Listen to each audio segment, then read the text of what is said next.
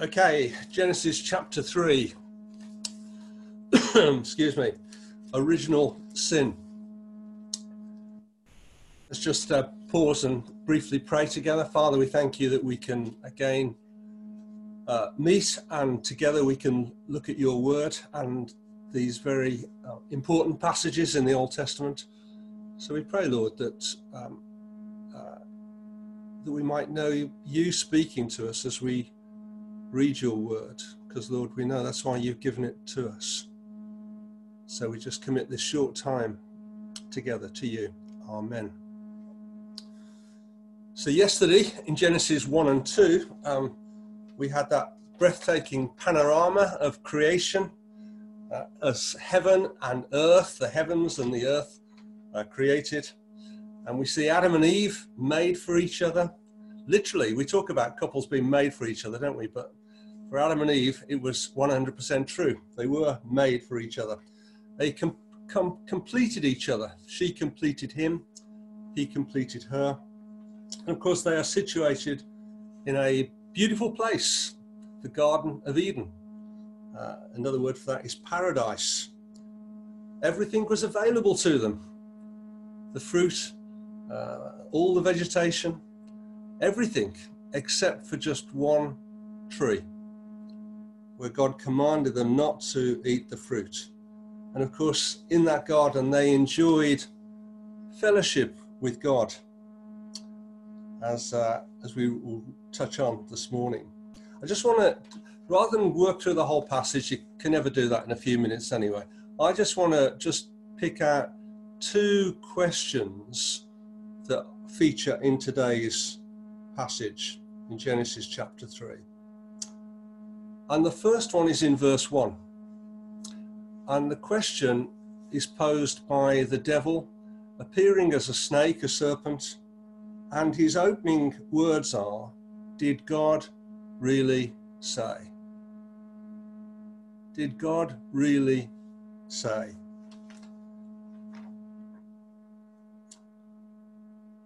You must not eat from any tree in the garden.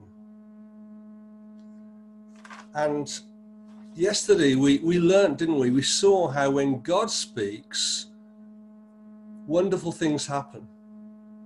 God speaks, and out of chaos and disorder, he brings this beautiful creation.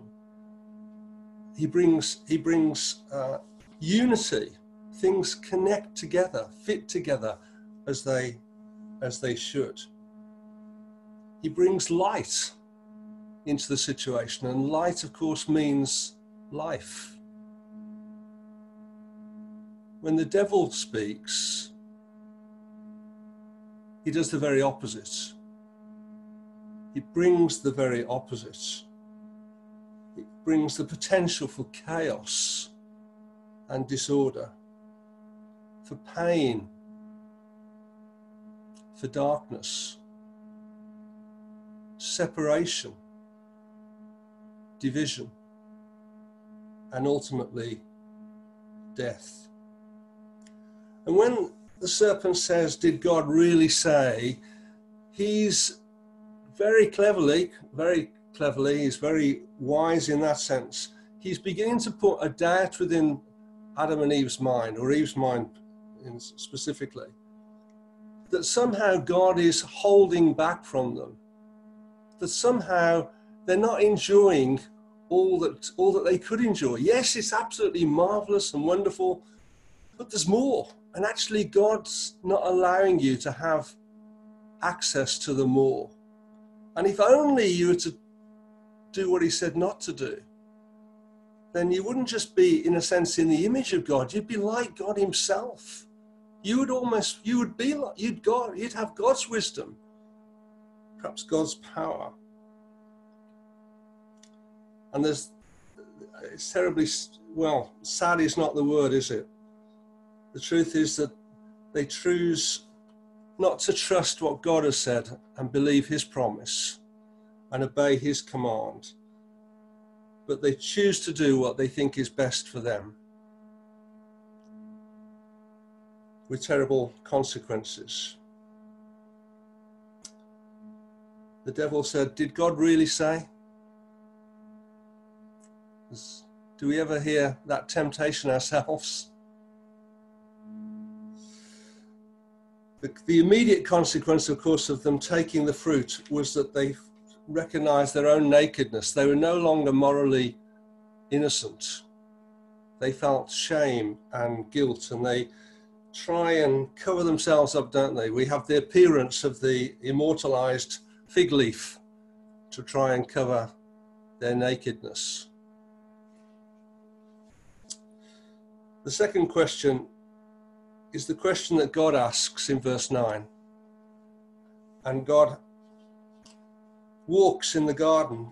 In a sense, that shows us the sort of fellowship that they enjoyed with God. That he walked and he talked with them. That's how close they were. And God's walking in the garden, and they've hidden. I don't know what they thought they could achieve by hiding, but they're hidden. And God walks in and he asks that question, doesn't he? Where are you? Where are you? Now we know that's a rhetorical question. God knew exactly physically where they were. That's not why he's asking the question, is he? And I wonder what tone of voice God uses when he asks that question. Is this a tone of anger? He had every right to be angry. Or is it a tone of deep sadness, of loss, of hurt? God comes looking for them. And God comes looking for us. There will be many consequences as a result of their actions that will ruin their relationship with creation. The earth will no longer produce in the way it did before. It will be hard work to scratch a living, literally. Their relationship with each other, which was so perfect, is now out of sync. We see that immediately start blaming one another for what's happened. But most of all, their relationship with God is spoiled, and they will no longer walk and talk with him in the garden. They will be cast out. They will be banished. And even that, you might want to think, is an act of grace, because who would want to live? Who would want to live eternally in a world like the one that we live in? That's what could have happened should they have accessed the tree of life. But even here in this terrible passage, in a sense, in the Bible, this tragic story, we see hope, don't we? Because when God curses the serpent, he says this. He says this to Eve. He says, between your offspring and hers, he will crush your head and you will strike his heel. An offspring of this woman would crush the head of the serpent, would kill him, would bring it all to an end. And we know, don't we? We know that that speaks about Jesus. He is the offspring of Eve that one day would completely crush the enemy, the devil, and bring his purposes to an end. And we see that graphically displayed, don't we? When Jesus shouts in triumph on the cross, it is finished. That is the act which crushes Satan's head. Sorry about that. I should have switched my phone off. Apologies. And later on we see, don't we, that God clothes them in garments, not little fig leaves sewed together, but animal skins. He gives the word is a covering. That's what he gives them, a covering. And that word covering is related to the word that we talk about sometimes, the word atonement. The skins would cover their nakedness, but the death of Christ atones for, covers our sin. And it's a pointer forward to that wonderful act of Christ. And if you looked, I mentioned yesterday that you could look in Revelation 21 and 22 and you could see there the connections between Genesis and Genesis 1 and 2. And of course in Genesis 21, what do we see? We find a bride, a people, beautifully dressed, prepared to meet with their God and their Creator. So, 2 questions to ask ourselves. First of all, are we hiding from God? Is there anything that we know that we have done that actually is creating a distance between us and God? Because perhaps we've chosen to do what we think is best for us rather than what we know His Word teaches us. And secondly, do we hear God say, "Where are you?" God comes looking for us, just like Jesus talked about looking for the lost sheep. And we can respond to that because of what Christ has done. We can respond to that. We can come to Him. And that's something absolutely wonderful and is available and open to each one of us. So let's just have a little moment where we pause. Just reflect on those things for ourselves, and then perhaps somebody would close in prayer for us.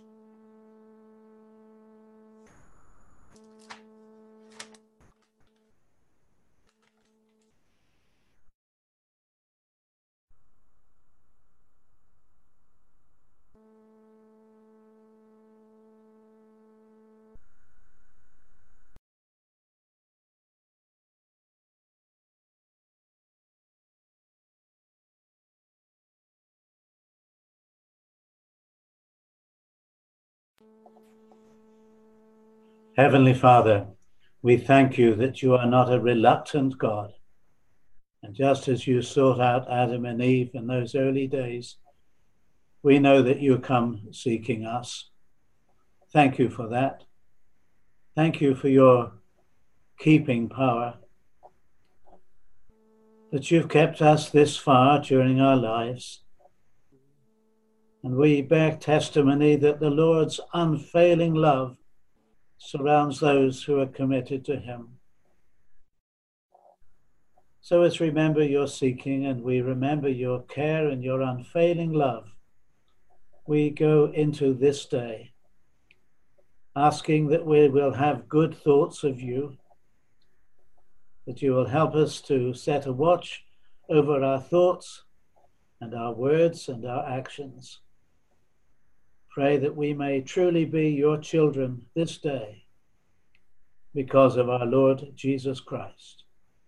Amen. Amen.